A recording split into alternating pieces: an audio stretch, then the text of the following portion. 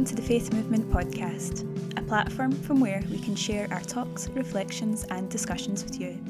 The Faith Movement aims to advance understanding of the Catholic faith in the modern world.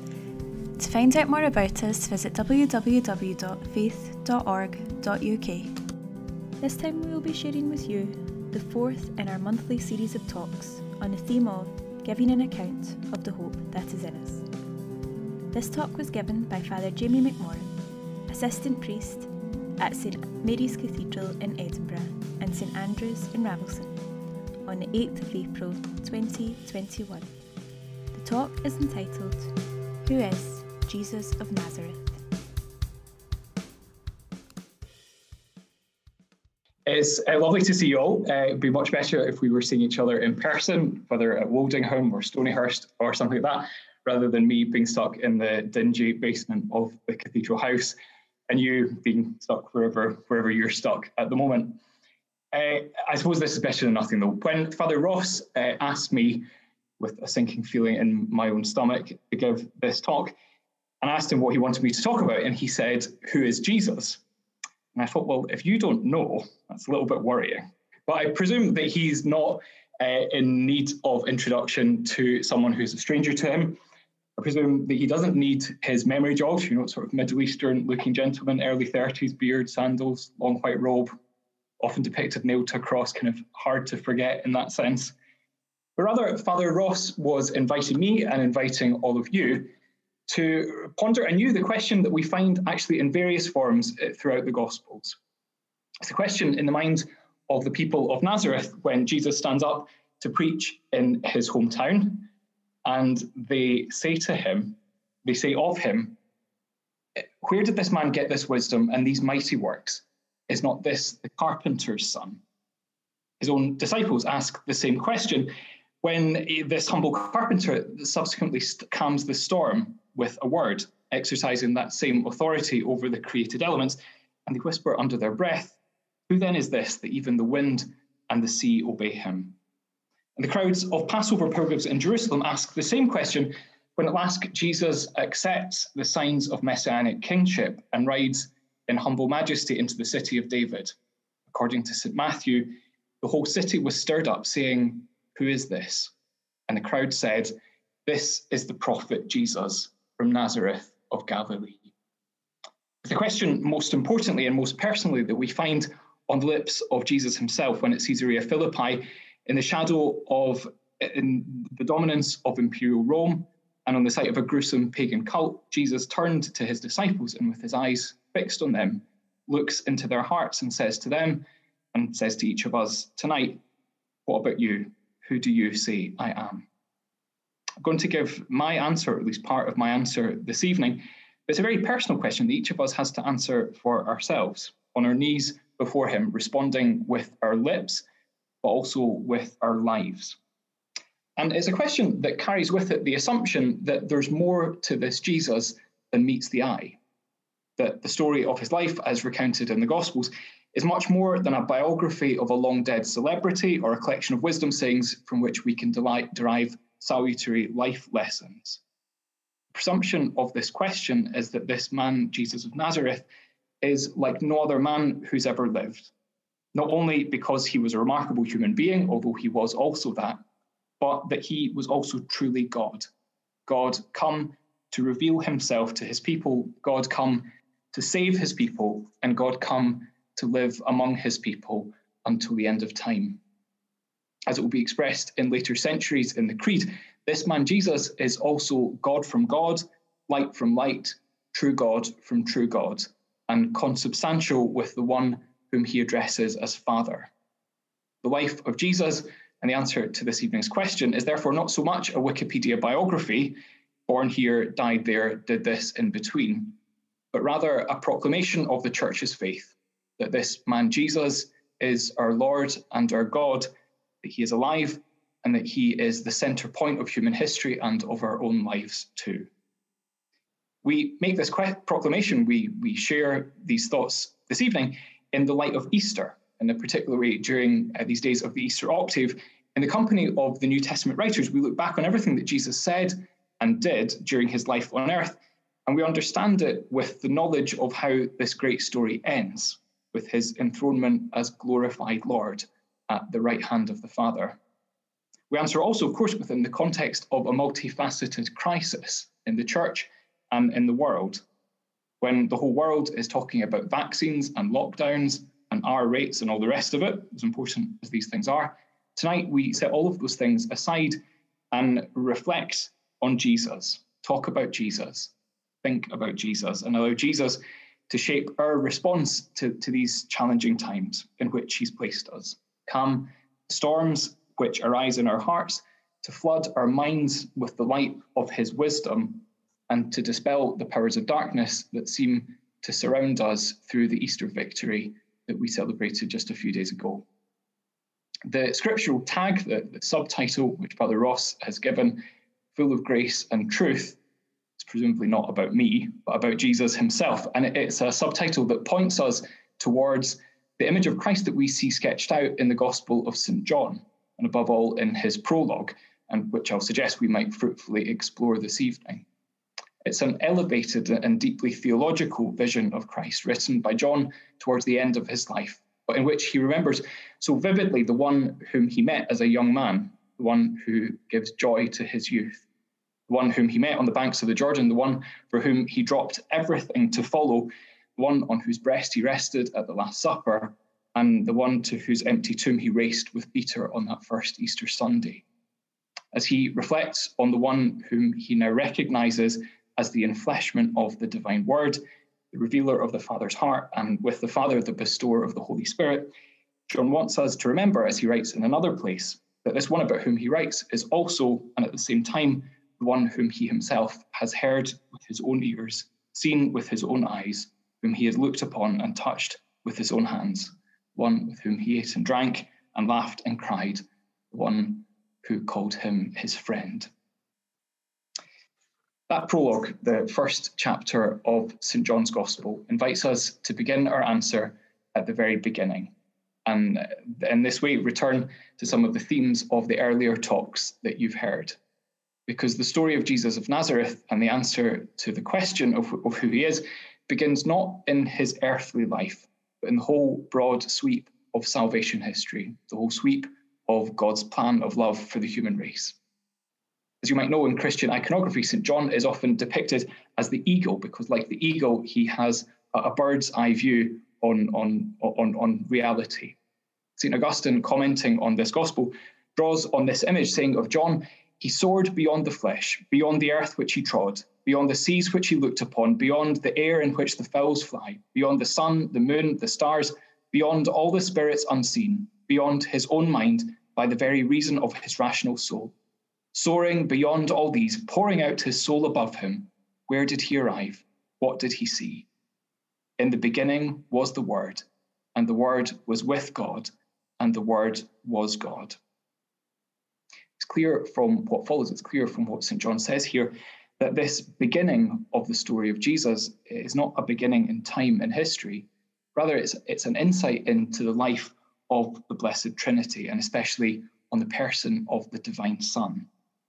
The story of Jesus then begins in a relationship, begins in his relationship with the Father, which is not historical, but which is eternal. It is, so to speak, before creation and exists outside of time. That there is, in the heart of Jesus' identity, a divine pre-existence, a father-son relationship from which creation itself proceeds. So John here calls Jesus then the Word through whom all things were made, the word which comes forth from the Father. The Word is spoken by another. The Word depends on someone else for its existence. The words that I'm speaking just now don't have an independent existence for me, because it's me who's thinking them. It's me who's formulating them into language and speaking them. They, in a very incomplete way, give you access to my inner life. They give you access to what's going on inside me. Now, the divine word is a bit different because, unlike me, my words are very imperfect and imprecise. And as you're discovering, I need quite a lot of them to express myself adequately. My words have a beginning and an end, the very forgettable, and the one day be forgotten forever. God's word is, like him, beautiful and perfect and eternal. In his word, he expresses everything that he is, the whole totality of his being. The word is, so to speak, God's thinking of himself, in which he expresses everything that he is, a thought without beginning or end, and so perfect as to be equal to himself. So this perfection means that the one word is enough for him. In the Son, the Father has said everything that could be said. As St. John of the Cross puts it so beautifully, the Father spoke only one word, and that word was his Son. And this word he speaks always in eternal silence, and in silence must be heard by the soul. Now, the fathers of the church and the early creedal statements following them make an important distinction, that the word is begotten, not made. That is to say, the Son's relationship to the Father is similar, yet also radically different from the earthly transmission of life, and radically distinguished also from the act of creation, about which more in a moment. The Son, as St. John goes on to say in his prologue, is generated not by an act of the will, as are creatures, but rather he is begotten from the substance of the Father, by his very nature. So it's not the case that God the Father at one fine day was thinking in heaven to himself, getting on a bit, it would be nice to pass someone on, to pass my wisdom on to someone, to have a youngster around the place.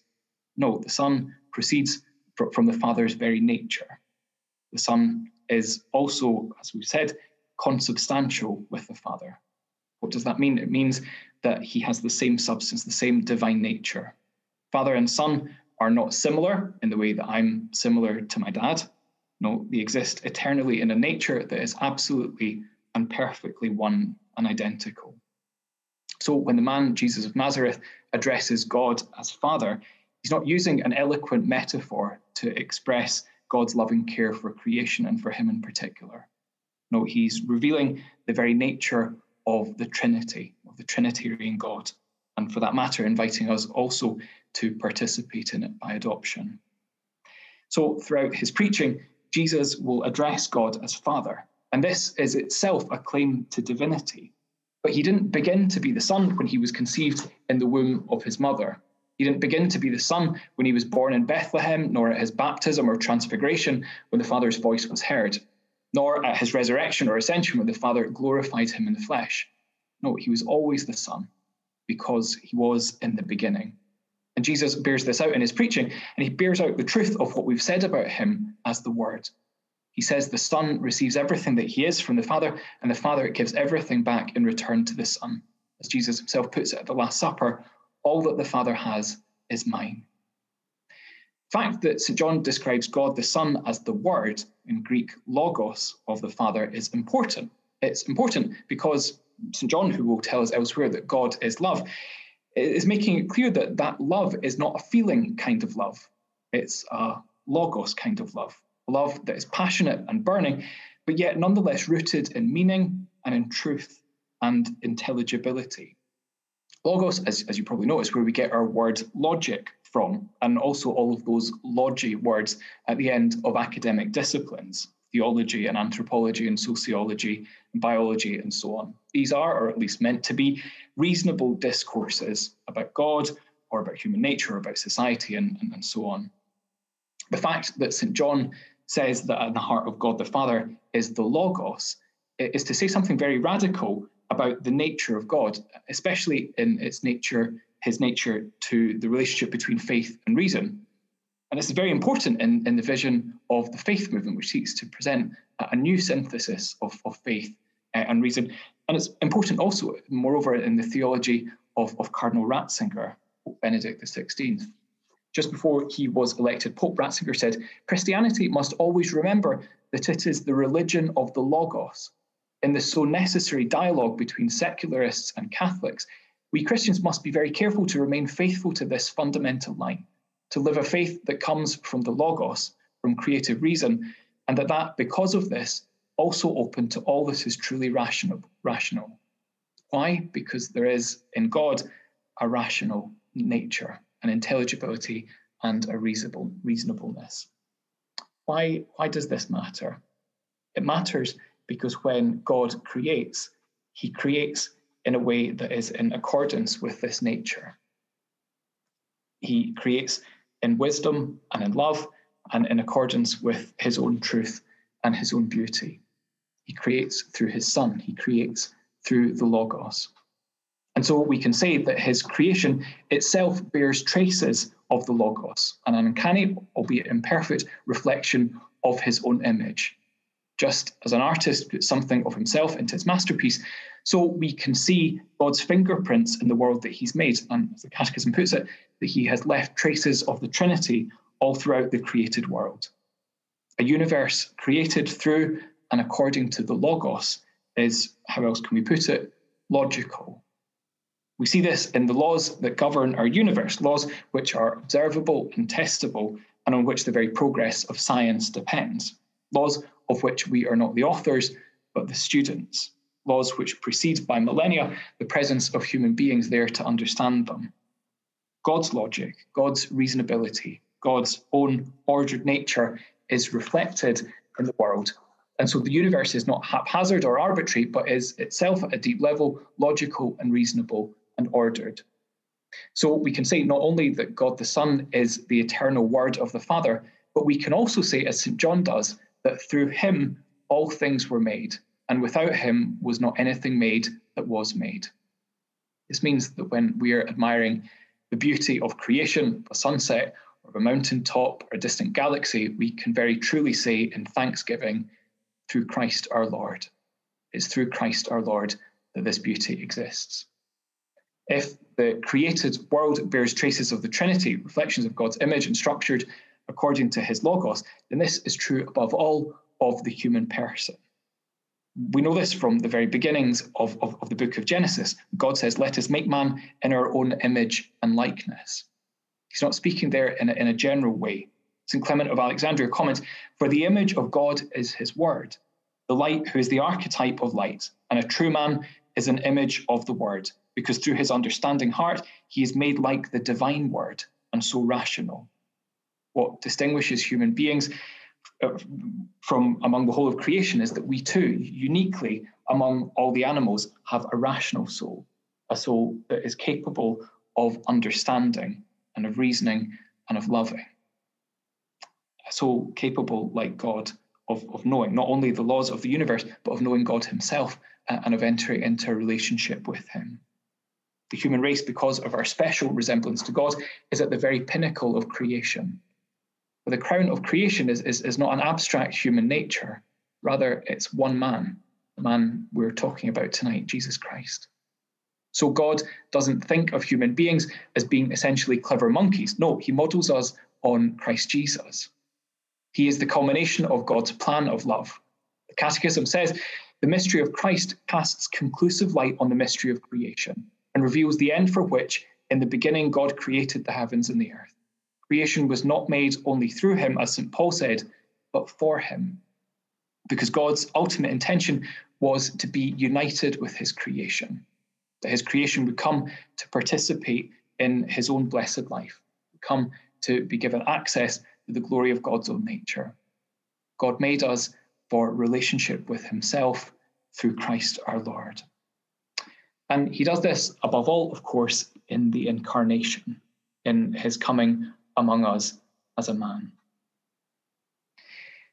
Through his singular word, through this word of the Father, becoming flesh in the womb of the Blessed Virgin Mary.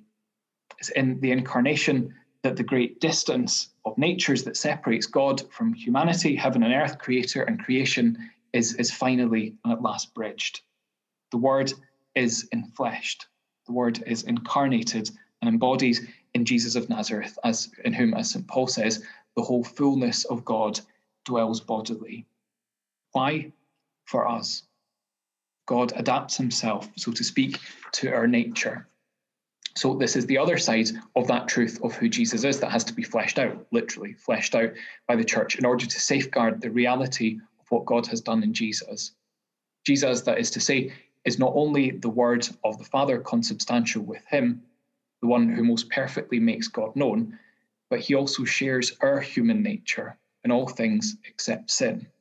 And for this reason, he not only reveals to us what God is like, but also reveals to us what it means to be human. For this human nature, this human flesh that God takes on in Jesus of Nazareth, neither is this an abstraction, but very concretely given to him by his blessed mother, Mary of Nazareth. As we express it in the Creed, he is incarnate of the Virgin Mary. She is truly his mother, and he, as well as being the eternal Son of God the Father, is also, because of the incarnation, truly the Son of Mary, and so she can be called the Mother of God. Although he's conceived in a way that's totally unique through the overshadowing of the Holy Spirit, he becomes, through her, truly a member of the human race. Since, by a unique privilege, she is preserved free from original sin, so the human nature that she gives him is likewise also free from sin. And so it's for this reason that St. Paul can call Christ the new Adam, the one who is the beginning of a new creation, the beginning of a new human race, who will live not in rebellion against God, but in obedient communion with his will. We see this throughout Jesus' life on earth, don't we? He identifies himself with the will of the Father and seeks in all things, above all, to please him. We see it in a particularly vivid way in the Garden of Gethsemane. Interesting that it takes place in a garden. Where have we heard that before? In which Jesus, the man, is experiencing within himself the natural revulsion in the face of death, nonetheless submits his human will to the mission that he's received from his Father. In that way, and indeed all throughout Jesus' life, we see him then reversing Adam's rebellion. We see him with his mother, who we call by analogy the new Eve, crushing Satan underfoot. Part of having a human nature is that he also has a true body, a body that is capable of suffering and capable of dying. This, it seems like an obvious thing to say, and yet it was called into dispute in the history of the church. In some ways, we might see it as an overcorrection, just as in the very first centuries, the Arian heresy denied that Jesus was truly God, or at least that he was not God on the same level as God the Father. So later, in opposite heresies, denied that Jesus was really human, or at least that he was a human on the same level as all of us. That Jesus merely appeared to be human, that somehow his humanity was a mask or a disguise that he wore for a time. That Jesus only appeared to die, only appeared to be born and to suffer, and so on. A sign of thought held that it was scandalous for the all-holy God to associate himself so closely with the muck and the mess of created matter. How is it possible that the eternal, the Almighty, could demean himself in this way? Because that's precisely what we see Jesus doing in the Gospels. In St. Paul's phrase, we see him emptying himself. We see him being found in human form, and at that, not the human form of an exalted king living in luxury, which would seem more fitting to him, but rather taking on the condition of a slave and dying eventually a shameful death on a cross. Throughout his life, we see him living a real human life. We see him feeling pain. We see him weeping when his friend dies. We see him experiencing hunger and thirst. We see him working hard and getting tired, so tired that he can fall asleep in a boat in the middle of a stormy sea. We see him even suffering temptation and yet overcoming it. These are not only truths contained in the Gospels which help us to understand who Jesus is, but they're also helpful to us spiritually, also helpful to us when we feel tempted and tired and stressed out, that Jesus truly understands our human limitations and our human experience because he has been through them himself. As the letter to the Hebrews puts it, for we do not have a high priest who is unable to sympathize with us in our weakness, but yet one who in every respect has been tempted as we are, yet without sin. It might be worth dwelling for a moment on that little caveat for a moment, because sin is, at least in one respect, one aspect of the human experience, that Jesus is different from us. We were all of us born in a state of original sin, and we have all of us, to a more or less serious extent, sinned in our own lives, disobeyed God's commands and sinned against him. Although on the cross, as we'll see, Jesus takes onto himself the punishment which follows from sin, he is himself completely innocent. And we can at least subconsciously think of him as being in some way less than human because of this. In some way not completely human, in some way that his humanity is not totally authentic. Think about what we would say if someone whom we admire very much reveals a fault we didn't know about. We would say, well, he's only human, or he's a human after all. But Christ's own sinlessness doesn't make him less human. It makes him more human. This is because sin, if we think about it, dehumanizes us. It makes us less than ourselves, less than the person we were created to be. We know this even in our own lives, but we know that when we sin, we're in some way diminished. We're in some way less than we're called to be. We see it, to the contrary, in the saints. Although not without sin in the same way as Jesus and Mary, their likeness to him makes them more attractive and more interesting, and yes, more human for it. Sin, although often dressed up as glitzy and garish, is at its heart monotonous and dull. It's holiness and sanctity that is the real adventure and the real road to happiness. People wanted to be around Jesus. We can sometimes perhaps forget that. They were attracted surely by his divinity, surely recognizing in him the one for whom every human heart longs. But this divinity was made accessible by a humanity which was surely itself also attractive in the broadest sense. He seems to have been physically fit. He and his disciples certainly do a lot of walking. And he was capable of hard physical work. He would surely have been handsome, the fairest of the children of men, as the psalmist puts it. Even more important, his personality, which shines through the Gospels, is deeply attractive. When he speaks, his answers are intelligent and often witty. He's capable of great poetry and sublime mysticism, but his teaching is also down to earth and accessible to the common man of his day and of ours. He's a man who feels deeply, who loves deeply, who gets angry and who gets sad and who experiences joy. But he's also, importantly, a man who is in control of himself, whose passions are integrated under the dominion of his rational soul. He's a man capable of deep friendships, someone who loves to be around people and who loves to be around particular people at that. Remember someone once saying that one of the underappreciated miracles of the life of Jesus was that he was a man in his early 30s who still had 12 close friends. This is important because Jesus invites us to a close friendship with himself. He invites us to a personal relationship with him. He loves the world not in a general way, but in a personal way. And through Jesus, he loves the world with a human heart like ours. He reveals God to us not only by transmitting information about him, but by making it possible for us to love him and to talk to him and have a relationship of love with him, something which would be impossible had he not come as a man. Jesus, therefore, is the fulfillment of that longing of the human heart with a God for a relationship with a God who's much more than a philosophical equation, who's much more than an anonymous first cause or unmoved mover, a friend and even a bridegroom, one who consents to be called upon and who will gradually reveal not only his identity and his name, but ultimately in Jesus also his face and his sacred heart.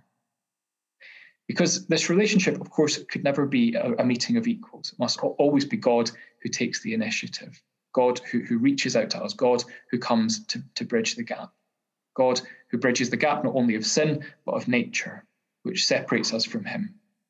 It must be God who reveals himself to us.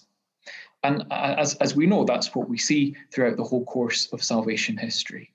And this is a tremendous novelty of the biblical God. Perhaps we're so familiar with it that we forget how shocking it is. That the God in whom we believe is a God who speaks, God who enters into conversation, a God who speaks and who moreover expects a response, a God who reveals his name to us. Colonel Ratzinger, referring back to our discussion earlier about the Logos, therefore says that God is to be understood not only as Logos, but as Dialogos. Jesus is the one who is not only an idea and meaning, but as speech and word and reciprocal exchange of partners in conversation. God speaks to his creation. God speaks to the only part of his creation capable of understanding and responding. He speaks to Adam and Eve, walks in the cool of the garden with them in easy familiarity. And when through sin we lose this friendship, he doesn't abandon us. It becomes harder for us to hear his voice. That's why, by the way, it's hard to pray. It's why it's hard to understand things. It's why it's hard to study. It's why writing, and I'm quite certain listening to this talk, is difficult. But God, nonetheless, continues to speak to us throughout history, continues to communicate himself to us, continues to speak to us through that word that was with him in the beginning, calling out to the human race, calling us to relationship with himself.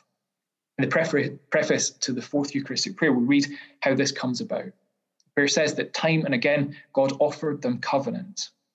The basic message of Israel's relationship with God and in Jesus Christ with all of humanity is, I love you. I'm committed to you. I swear that I'll never forsake you and never abandon you. You are mine and I am yours. Fourth Eucharistic prayer also says that in addition to the covenants offered in the Old Testament, he taught them again by his words through the prophets to look forward to a time of salvation, to look forward to the forgiveness of sin, yes, of course, but also, and more than that, to salvation in a deeper sense, to a deeper union with God, a deeper wholeness, a deeper sense of that human fulfillment for which our hearts and souls were made. They look forward very specifically to the coming of a Messiah, a Christ, an anointed king who would establish the reign of God on earth as in heaven, a mighty warrior who would conquer their enemies and who would at last establish peace between the nations. Mysteriously, this promised Messiah would also bring healing to a broken creation and especially to a broken humanity, one who would feed the hungry and heal disease and restore sight to the blind and who would allow the lame to walk. The times of the Messiah would be, therefore, not only the coming of an ideal earthly king, but in some way the beginning of a new creation. We find all of these hopes, of course, fulfilled perfectly in Jesus, the one hope who never disappoints, the one in whom, as St. Paul says, all the promises of God are yes and amen. So we have to say that the correct hermeneutic, the correct interpretative key of the whole of the Hebrew Scriptures, the Christian Old Testament, is the hermeneutic of Jesus Christ. It's all about him. The flood and the ark and the Passover and the Red Sea, the wilderness and the promised land, exile and return, war and peace, kingdom and kings, prophets and priests, the temple, its sacrifices, everything it finds its meaning in Jesus. As the evangelical preacher John Piper puts it, the Old Testament is extraordinarily Jesus-shaped. This is not mere idle speculation. Jesus tells us this himself. His reproach to the scribes, the ones who knew the scriptures inside out, is that they lacked the key that would unlock it for them. They lacked the understanding that the one about whom the scriptures wrote was standing right in front of them in flesh and blood. He says to them, you search the scriptures because you think that in them you have eternal life, and yet it is they that bear witness about me. We can hardly blame them because after the resurrection, we hear that the disciples had also similarly failed to understand. Walking by their side on the road to Emmaus, that gospel that we heard yesterday at Mass, he reproaches them with such kindness. Oh, how foolish you are and how slow of heart to believe all that the prophets had declared. Then, beginning with Moses, beginning with the book of Genesis, that is, and all the prophets, he interpreted to them all the things about himself in all the scriptures. We've loved to have been present at that Bible study. He showed them how he was central to everything that the people of Israel believed about God, because he was no longer a messenger, he was no longer a mere spokesperson for God, but God himself made man, the Word in person. Pope Benedict, in a sermon for the Epiphany, sums it up by saying that we observe both in the created world around us and in the inspired Word of God, the work of an author who expresses himself through the symphony of creation. In this symphony, one finds at a certain point what would be called in musical terms a solo, a theme entrusted to a single instrument or voice, which is so important that the meaning of the entire work depends on it. This solo, Pope Benedict says, is Jesus. The Son of Man recapitulates in himself earth and heaven, creation and the Creator, flesh and spirit. He is the centre of the cosmos and of history, for in him converge without confusion the author and his work. So we would expect, wouldn't we, that when Jesus comes to earth, he will be welcomed with joy and with gratitude, especially by his own people, the ones who have longed for centuries and centuries that God would come to renew the covenant. God would come to fulfill the promises made through the prophets, would come as their king to unite them and rule them and defeat their enemies. That the glory of God would re-enter the destroyed and rebuilt temple and never depart from them. And yet, St. John tells us in the prologue, he came to his own people and his own people would not accept him. The great tragedy of the work of the incarnation, the great tragedy of the Gospels is that we do not accept him when he comes to us. There are a few examples. There's Simeon and Anna, there's Joseph of Arimathea, a few of the women from Galilee who follow him and minister to him. There are, albeit some confusion and hesitation, and one very notable defection, the 12 disciples. Above all, there's Mary, his mother, the one who's called Daughter Zion, the beautiful daughter of Jerusalem, who welcomes him with perfect love, not only at the moment of his conception, but all throughout life. But we can also contrast the love and the faith of the Virgin Mary with the way he is ignored and mocked and rejected and eventually brutally destroyed by the powers of this world. And if we're really honest, so often also by us. How often we say, not so much through our words perhaps, but through our sinful choices, we don't want this man to rule over us. And yet, even there is good news. Even here, there's fulfillment. Because it's precisely in his death at the hands of sinners that death is itself destroyed. It's precisely in the shedding of his blood that the new and eternal covenant between God and humanity is established. Part of the messianic promise, part perhaps that the scribes had skipped over because it was too uncomfortable, was that God's kingdom would come, that the covenant with all nations would be established, justice would be done only through suffering and through sacrifice. The Messiah would conquer not by killing his enemies, but by dying, by offering himself in sacrifice for his people, and in particular for the ones whom he calls friends. We see this too fulfilled perfectly in Jesus. From the very beginning of St. John's Gospel, we see him announced by John the Baptist, the one who is the last and the greatest of the prophets, announcing his coming of the Son, the enfleshment of the Word, by saying, not behold your King, not behold the source of true wisdom, but behold the Lamb. Behold the victim whose blood will be shed. Right at the beginning of the Gospels, before Jesus had said a word, we have the interpretative key. Jesus is the promised Lamb. Jesus will play the role of the sacrificial lambs offered in the temple, fulfilling in his own death all of Old Testament worship. He'll be the one who sets us free from slavery not to any worldly power, but to sin. He'll be the perfect sacrifice that establishes the covenant and that brings communion. But he'll also, importantly, be the perfect priest, the one who alone is capable of truly mediating between God and humanity, the one who's truly capable of offering a sacrifice that takes away sin. This is what we celebrated last Friday when we listened to St. John describing the death of Jesus the Messiah, his account of how that flesh that Jesus took on for our salvation was offered back to the Father in a willing sacrifice of perfect worship, a sacrifice offered in the name of his whole people and in the name of all humanity, a sacrifice offered at the same time by God himself, a sacrifice in which God the Son calls out in the humanity of Jesus, Father, forgive them. This, for John, is paradoxically the moment of glory. When he talks about the Son in the prologue allowing his glory to be seen, he's not, I don't think, referring to all the many signs of Jesus' divinity which he recounts, many of which we haven't had time to go into in this talk. He's not talking only about the many healing miracles that he worked to the amazement of the crowds, announcing the beginning of the messianic age we were talking about. He's not talking about the authoritative teaching in which he takes to himself the divine name, the great I Am, and introduces himself as the fulfillment of all the many hopes of Israel, their hope for a shepherd king, their hope for nourishing bread that would satisfy their hunger, their hope for a door which would open their return to paradise. Or rather, he is talking about all these things, but finds them all summed up and contained in the hour in which Jesus offers his whole life, in which he pours out every drop of his precious blood for our salvation. revealing for all time the depth of God's love for us, not only to come among us as a man, but as a man to die for us and for our salvation, and to return in resurrected glory to say, do not be afraid. In this moment, death, the consequence of sin and the price of our disobedience, is defeated forever, and eternal life is made possible. That's what we're celebrating right now. That's what we're celebrating in Easter week. That's what we confidently and joyfully proclaim in every celebration of the Eucharist all throughout the year.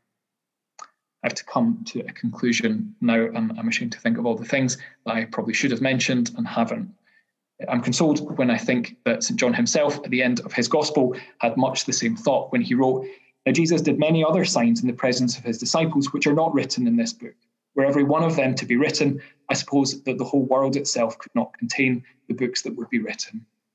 But these are written so that you may believe that Jesus is the Christ, the Son of God, and that by believing you may have life in his name."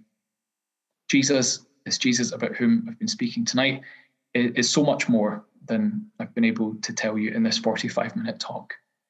In answer to the question, who is Jesus of Nazareth, we've answered with St. John that he is the Word who was with the Father from all eternity, his only begotten Son, and the perfect image of his nature. He's the Word through whom the whole of creation came into being, imprinted on our created world, its logical structure and its glorious beauty. He's the Word spoken to Israel through the patriarchs and through the prophets, who in the fullness of time was made flesh in the womb of his blessed mother, revealing his sacred face to the world, in whom is at last made visible the unseen God, in whom the Word of God leaps off the page and into human history and begins to interact with men and women in a radically new way. In the flesh and blood that he assumed at his incarnation, he offers himself in sacrifice for us, once and for all time on the cross and renewed on the altars of our churches, and in the celebration of the sacraments by which his divine life is dispensed to us, and which will, I think, be the theme of next month's talk. In this way, the life of Jesus and the answer to the question of who he is much more than and much more interesting than a human biography. Why? Because it's an invitation. It's an invitation that Jesus extends to us just as he extended it to those first disciples. In response to their question, perhaps prompted by human curiosity, he invites them to come and see. So he invites us tonight to have that question answered, not by me, but by him. He invites us into that eternal dialogue that he has with the Father. He invites us to call upon God as our Father also. He invites us to understand these strange times in which we live, the world around us, in light of his eternal truth and his wisdom. He invites us, who have so often allowed that original likeness to God in which we were made to become tarnished by sin and self-destructive choices, to be remade in relationship and friendship with him. He invites us to listen to the deep word that he speaks to each of us of our hearts this evening, telling us that we are loved, that we are called, and that he alone is the key who will unlock the secret of deep human happiness. That he is central to the whole plan of God, yes, but central also to my own life too, and that my own deepest fulfillment will be found only in relationship with him. Glory be to the Father, and to the Son, and to the Holy Spirit, as it was in the beginning, is now, and ever shall be, world without end.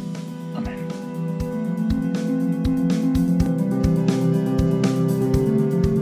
We hope you enjoyed the fourth talk in our monthly series.